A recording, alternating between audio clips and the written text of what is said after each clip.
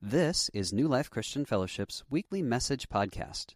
You can find us online at newlifepetaluma.org. And now, this week's message.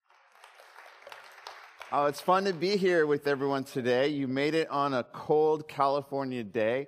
It's still not cold to me. I'm still used to like minus 30 winters coming from Canada. So if you're cold, you're a wimp. But you're loved, so it's okay. We're going to continue. We're in this 3-week series. It's our vision series where we're just taking a look at who we are as a church and how we want to reflect Jesus to the world around us. And so I'm excited for the journey we've been on. If you're new and you're just discovering or exploring this whole faith journey or who we are as a church, this is a great couple weeks to be a part of what we're doing. I'd encourage you, go back, catch last week's message if you missed it. It's going to be good to walk through this together as a church. Because I don't know if you realize this or not, but church is us chasing Jesus together.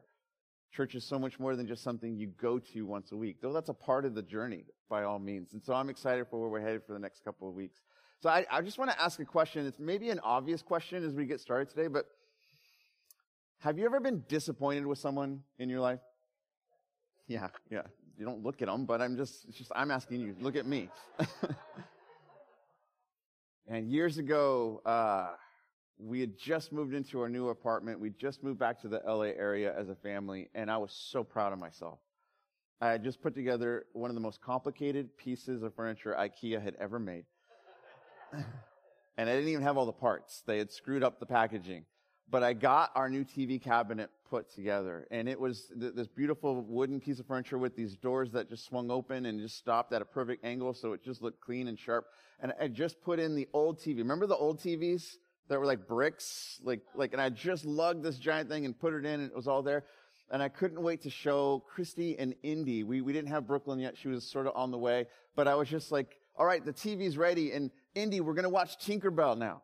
And she was so excited. So she comes running through the cabinet, grabs the doors, and just throws them open as hard as she can. And the door just snaps and falls off. And I was like, what did you do? Because there's like 3 hours of my life had just fallen apart. And I was just like, go to your room. And she just starts crying and runs off. And I was so disappointed. But not with her. I was disappointed with me. You know what I mean?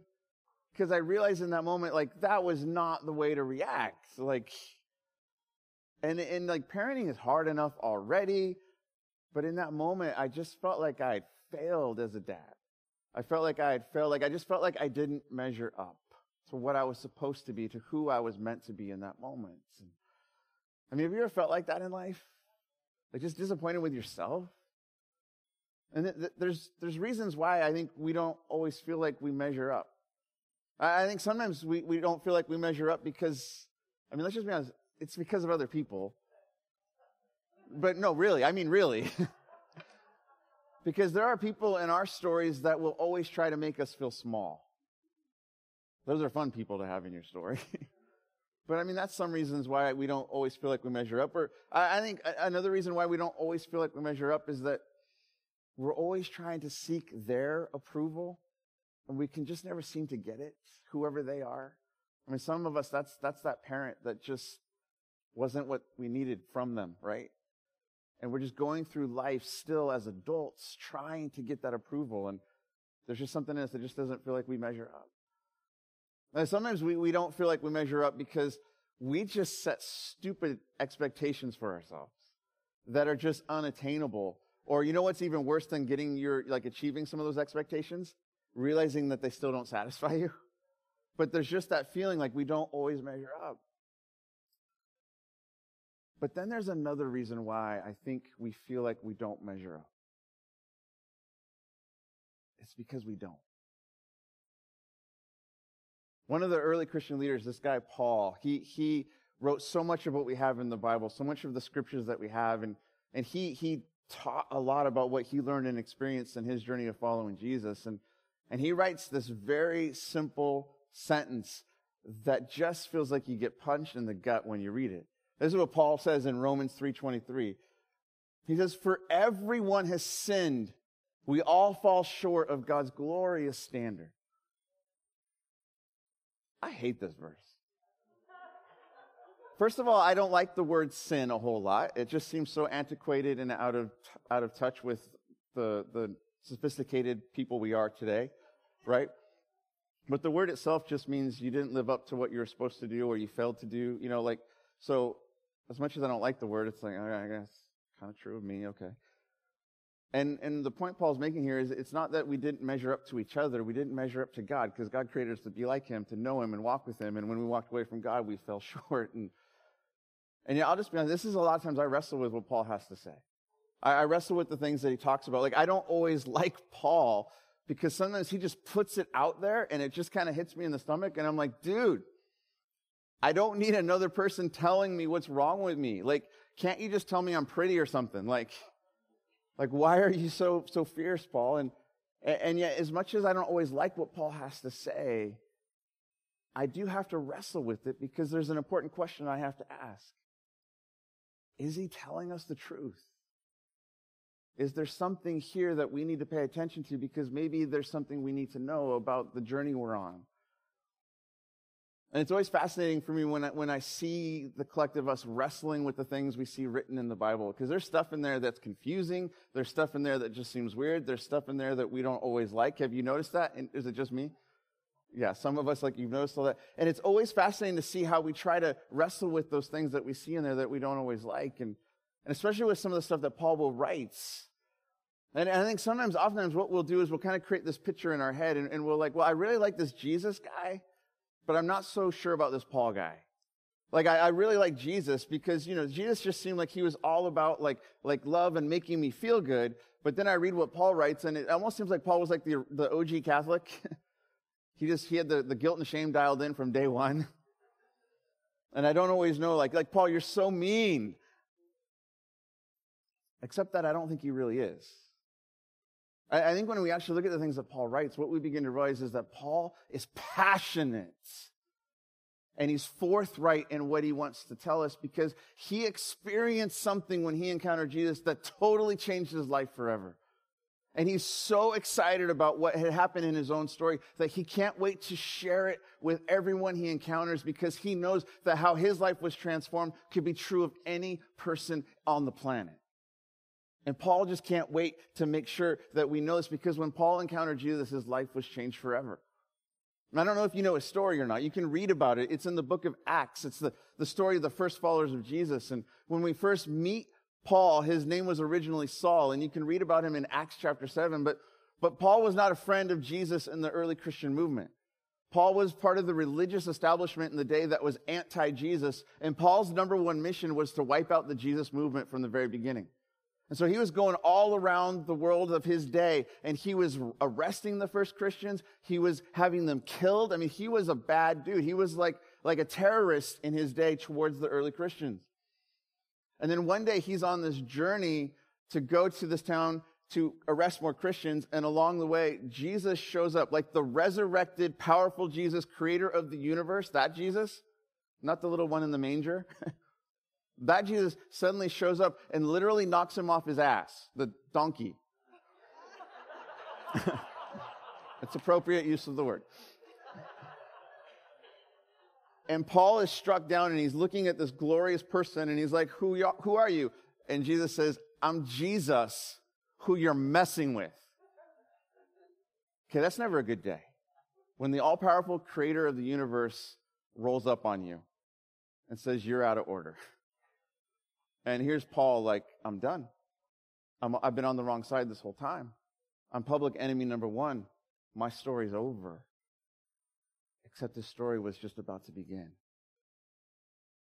Because what Jesus says is, Paul, I want you to go to the town, and I'm going to send some of my people, and they're going to tell you about me. And I got a plan for your life.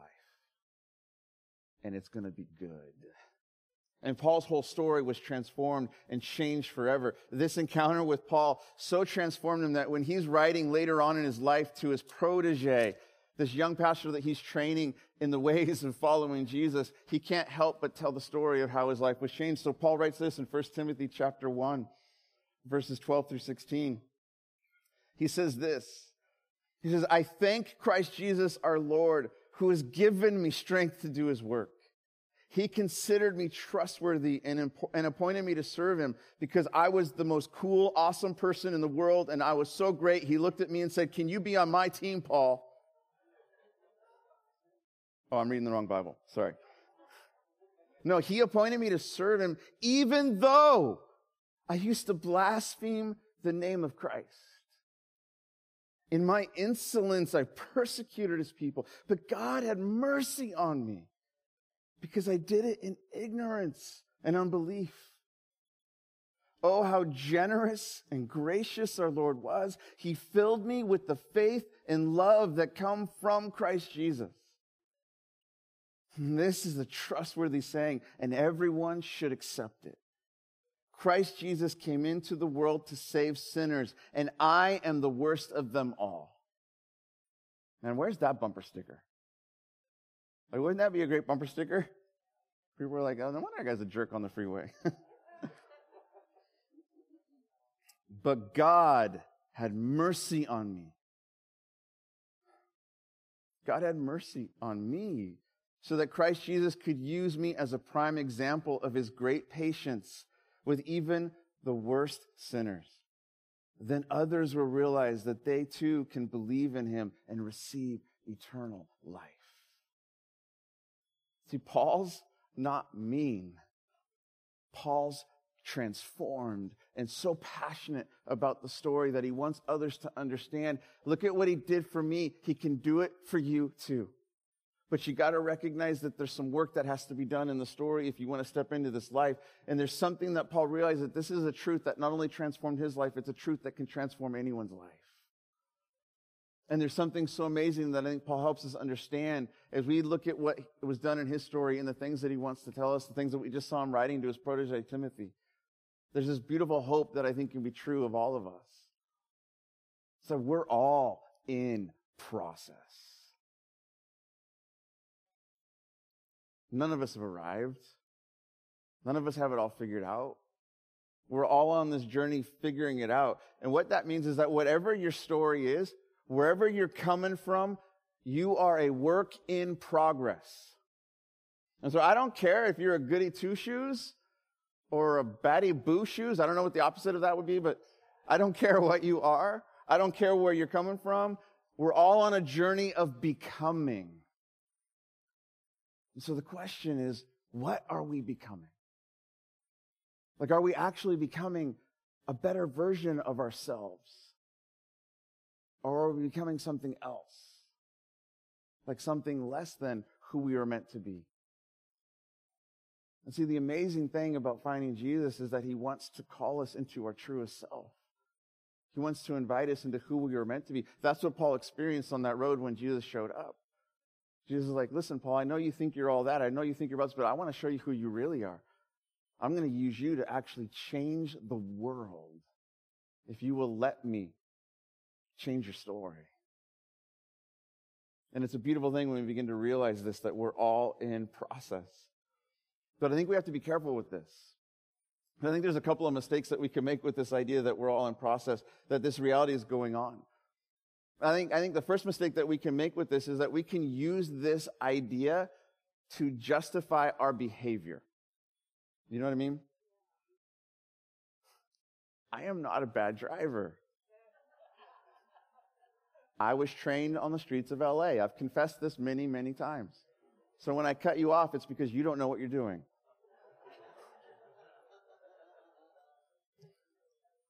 I am not an angry man.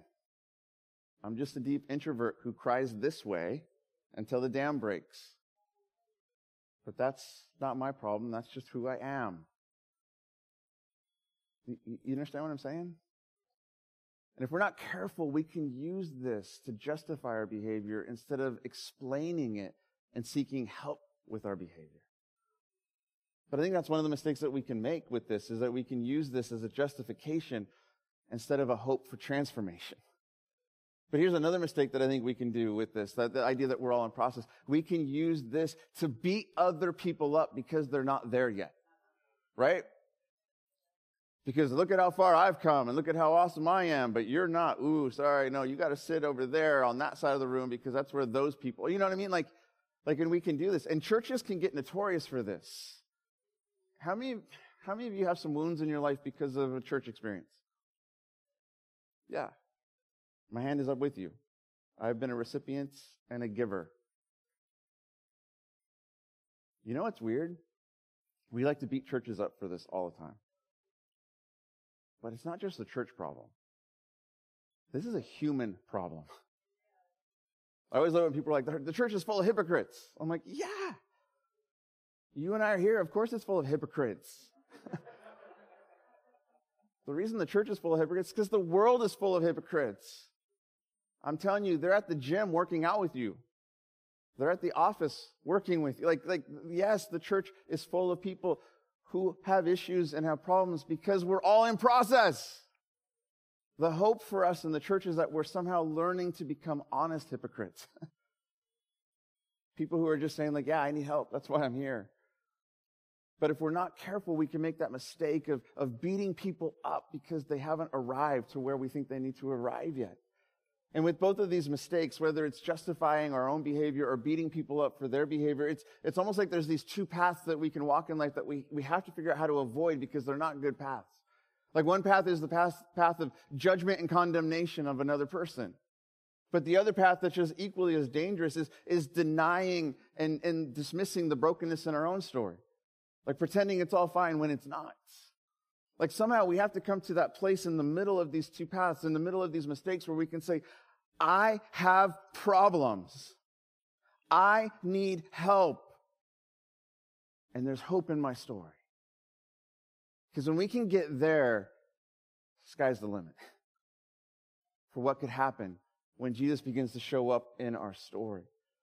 So is there a better way than perpetuating these mistakes, than walking either of these paths?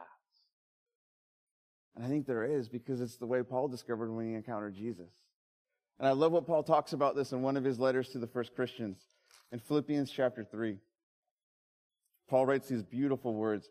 And I just want to spend some time walking through this with us this morning and just kind of soaking this in together. Is that okay with you? If it's not, it's going to be awkward. So let's just look at what Paul has to say about this whole idea that we're in process. And so he writes this to this church that he'd been a part of. And he says, hey, whatever happens, my dear brothers and sisters, rejoice in the Lord. I never get tired of telling you these things, and I do it to safeguard your faith. And you know why he's telling them whatever happens? Because he's in prison as he's writing this letter, and he's about to get executed. And I love this. His concern is for them. He's like, hey, I just want you to know it's all good. Whatever happens, Jesus wins, and I'm with him. So let's rejoice in him. And then Paul goes on, because he's a shepherd looking out for his people. And so he says, watch out for those dogs, those people who do evil, those mutilators who say you must be circumcised to be saved. Have you ever had to worry about those people recently? You're like, what? So, but Paul's writing to his context in the first century, and here's what was going on. The majority of the people that were coming to Jesus first were Jews, because Jesus was a Jew. And he came to fulfill God's promise of salvation for the entire human race through this one group of people that God was working throughout history to bring to this moment. And so back in the day, in order to be right with God, you had to get circumcised. That's something God did with his prophet Moses way back when. And so what was the big question on the table for the first Christians was, does somebody who's not a Jew have to become a Jew first in order to become a Christian? And the answer became no, which I'm really glad, because wouldn't that be a tough sell? Hey, I'd like to talk to you about Jesus. You want to come to a circumcision party we're having? Like how weird would that be? But this is what Paul's saying, because that had to do with law and performance and somehow saying, God, I'm going to earn my way to you. And what Jesus says is, no, I've earned everything for you. Now walk with me. And Paul's like, those people will not lead you to the truth, so stay away from them. He goes, for we who worship by the Spirit of God are the ones who are truly circumcised. Like, we've been made right with God through what Jesus has done. So we rely on what Christ has done for us. We put no confidence in human effort, though I could have confidence in my own effort if anyone could. And Paul is about to brag on himself here. Indeed, if others have reason for confidence in their own efforts, I have even more. And so he's about to give us his spiritual pedigree. He says, I was circumcised when I was 8 days old. I am a pure-blooded citizen of Israel, a member of the tribe of Benjamin, a real Hebrew if there ever was one. I've got some friends who are Italian, and they are so proud to let me know, no, we're real Italian. You know, like you have friends like that? Like my mom is the one who owns the restaurant, and like we have that table in the back where business happens, if you know what I mean. Like I have friends that are like they want me to know like they're real Italians, right? Like here's what Paul's saying, like, hey, you want to know if I'm right according to the law, according to all the old stuff before Jesus? I'm that guy. I was a member of the Pharisees who demand the strictest obedience to the Jewish law. I was so zealous that I harshly persecuted the church, and as for righteousness, I obeyed the law without fault. And I once thought these things were valuable, but now I consider them worthless because of what Christ has done. Yes, everything else is worthless when compared with the infinite value of knowing Christ Jesus, my Lord. For his sake, I have discarded everything else, counting it all as garbage, so that I could gain Christ and become one with him. I no longer count on my own righteousness through obeying the law. Rather, I become righteous through faith in Christ. He's the one that makes me good with God now. I don't have to do the dog show anymore.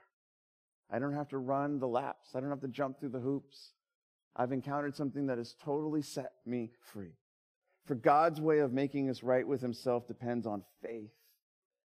So I want to know Christ and experience the power that raised him from the dead. I want to suffer with him, sharing in his death, so that one way or another I will experience the resurrection from the dead. Like what Paul's saying is, I want to go wherever Jesus goes. I want to walk with him into whatever he has for me, even if that means struggle and hardship, because where he goes, I want to be, because he's my life now. He's the one who's changed me. He's the one who's transformed me. And I want to somehow wind up at the end of the game with him. And yet Paul realizes that even he is in process. So he goes on and he says, I don't mean to say that I've already achieved these things or that I've already reached perfection, but I press on to possess that perfection for which Christ first possessed me. I love that word picture of what he's doing here with the language here. It's like I'm grabbing onto him with everything I've got because he's already grabbed onto me with everything he's got.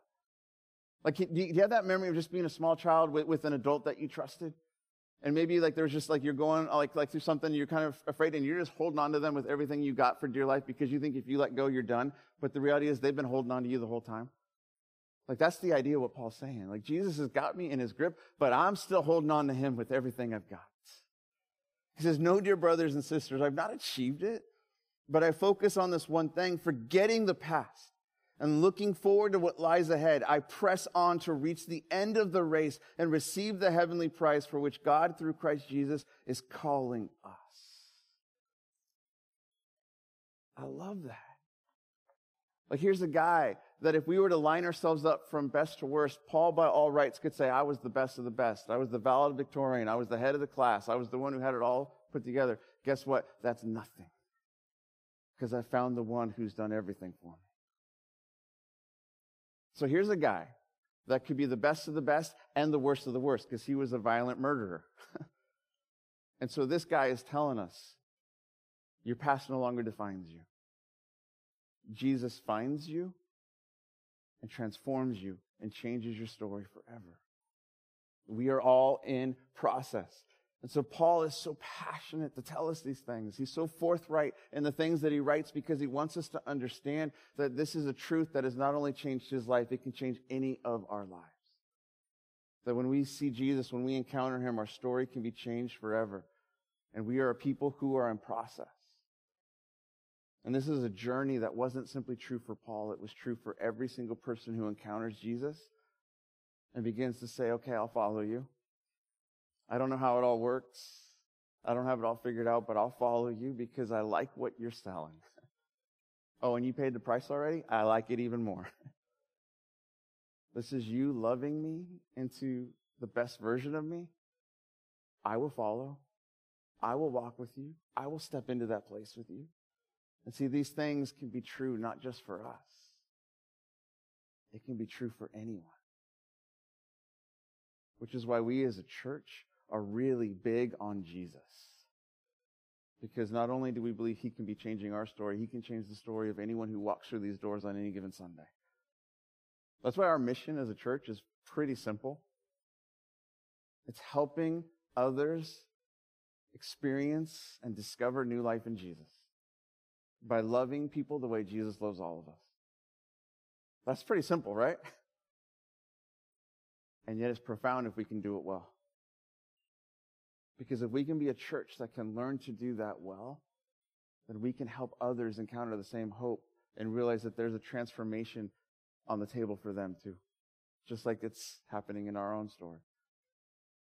And I've been doing this long enough to know that on any given Sunday, God can change anyone's story.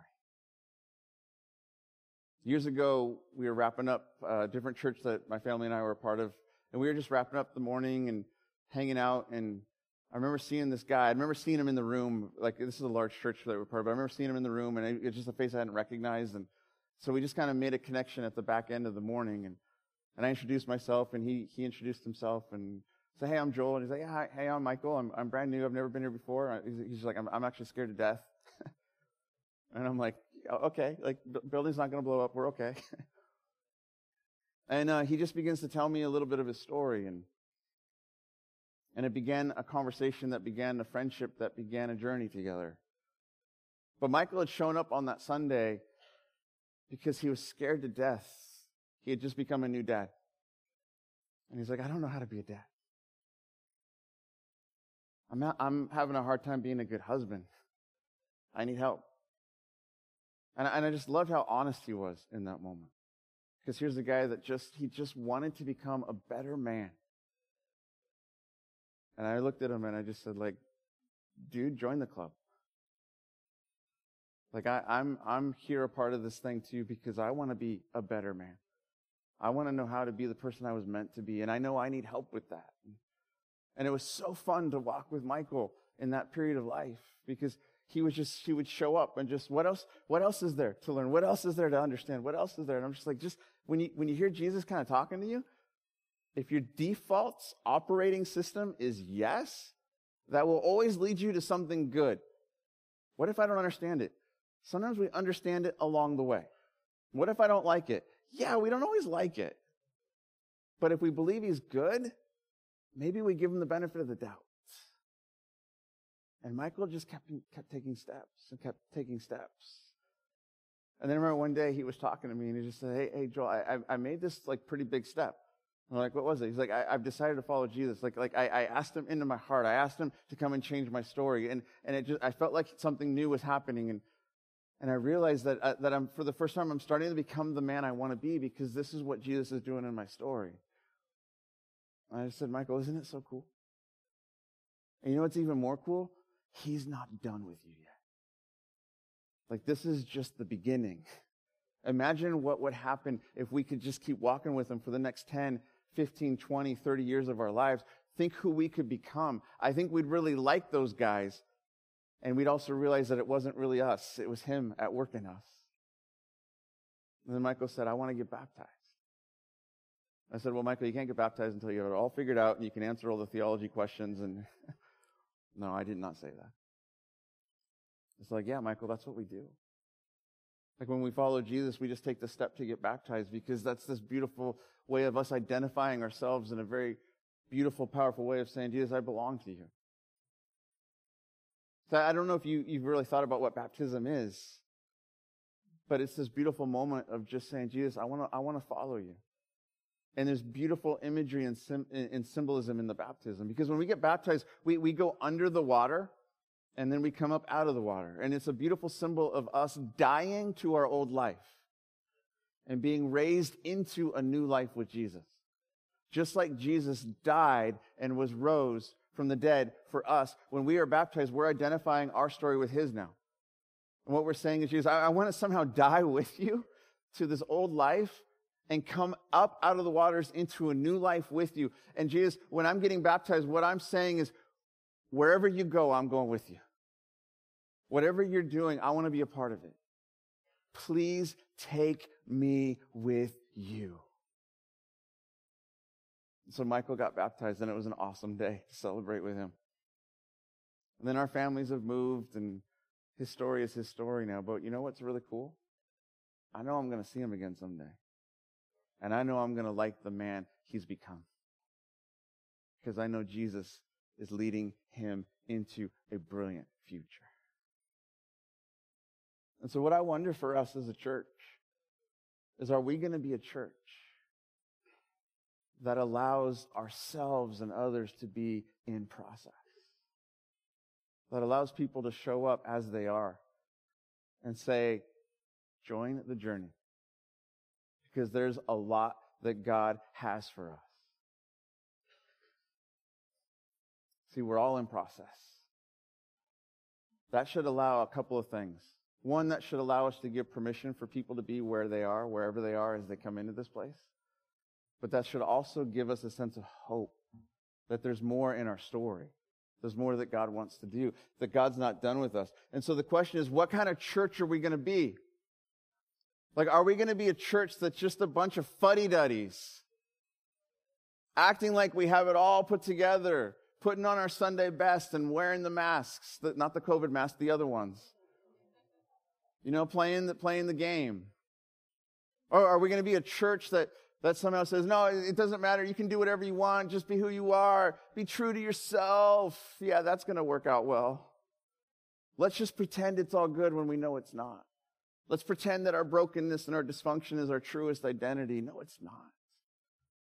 You were made by the maker of heaven and earth to be the greatest person you could ever hope to be. And the way we step into that is not by celebrating our brokenness or playing games. It's by following Jesus into the life he has for us.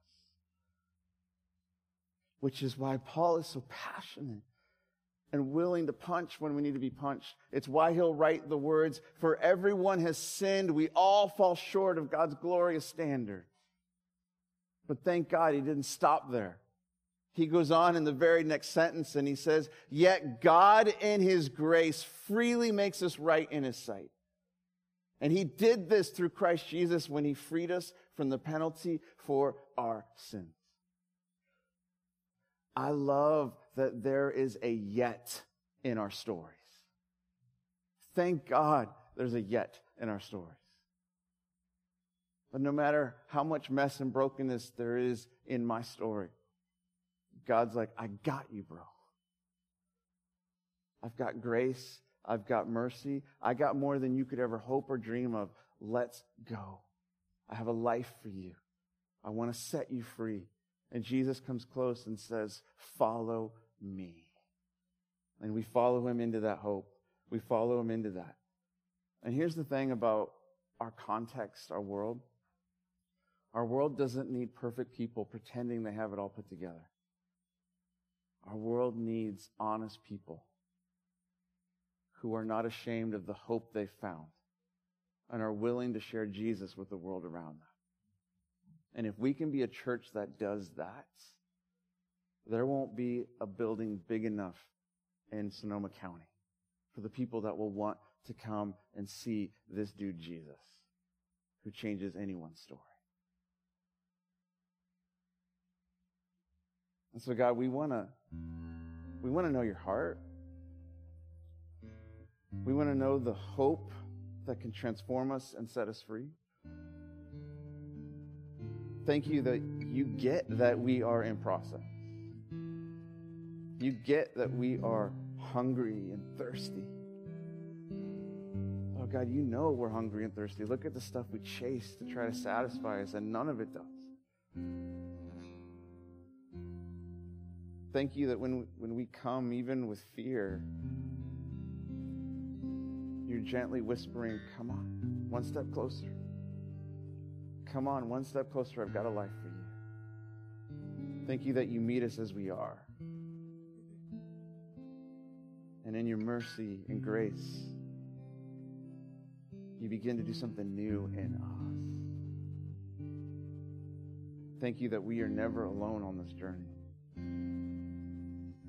Thank you that one of the things you tell us is that if we will be still and know that you are God, that's all we need. You are the one who transforms. You are the one who gives life. You are the one who changes our stories forever. So here in this place, we want to acknowledge that. We want to pray to you as the life changer and give ourselves to you. And so would you take this song as our prayer and let it be our worship of you because of how good you are to us. Amen.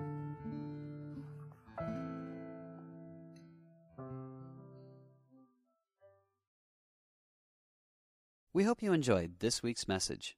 You can find more information about New Life, including contact information, at newlifepetaluma.org.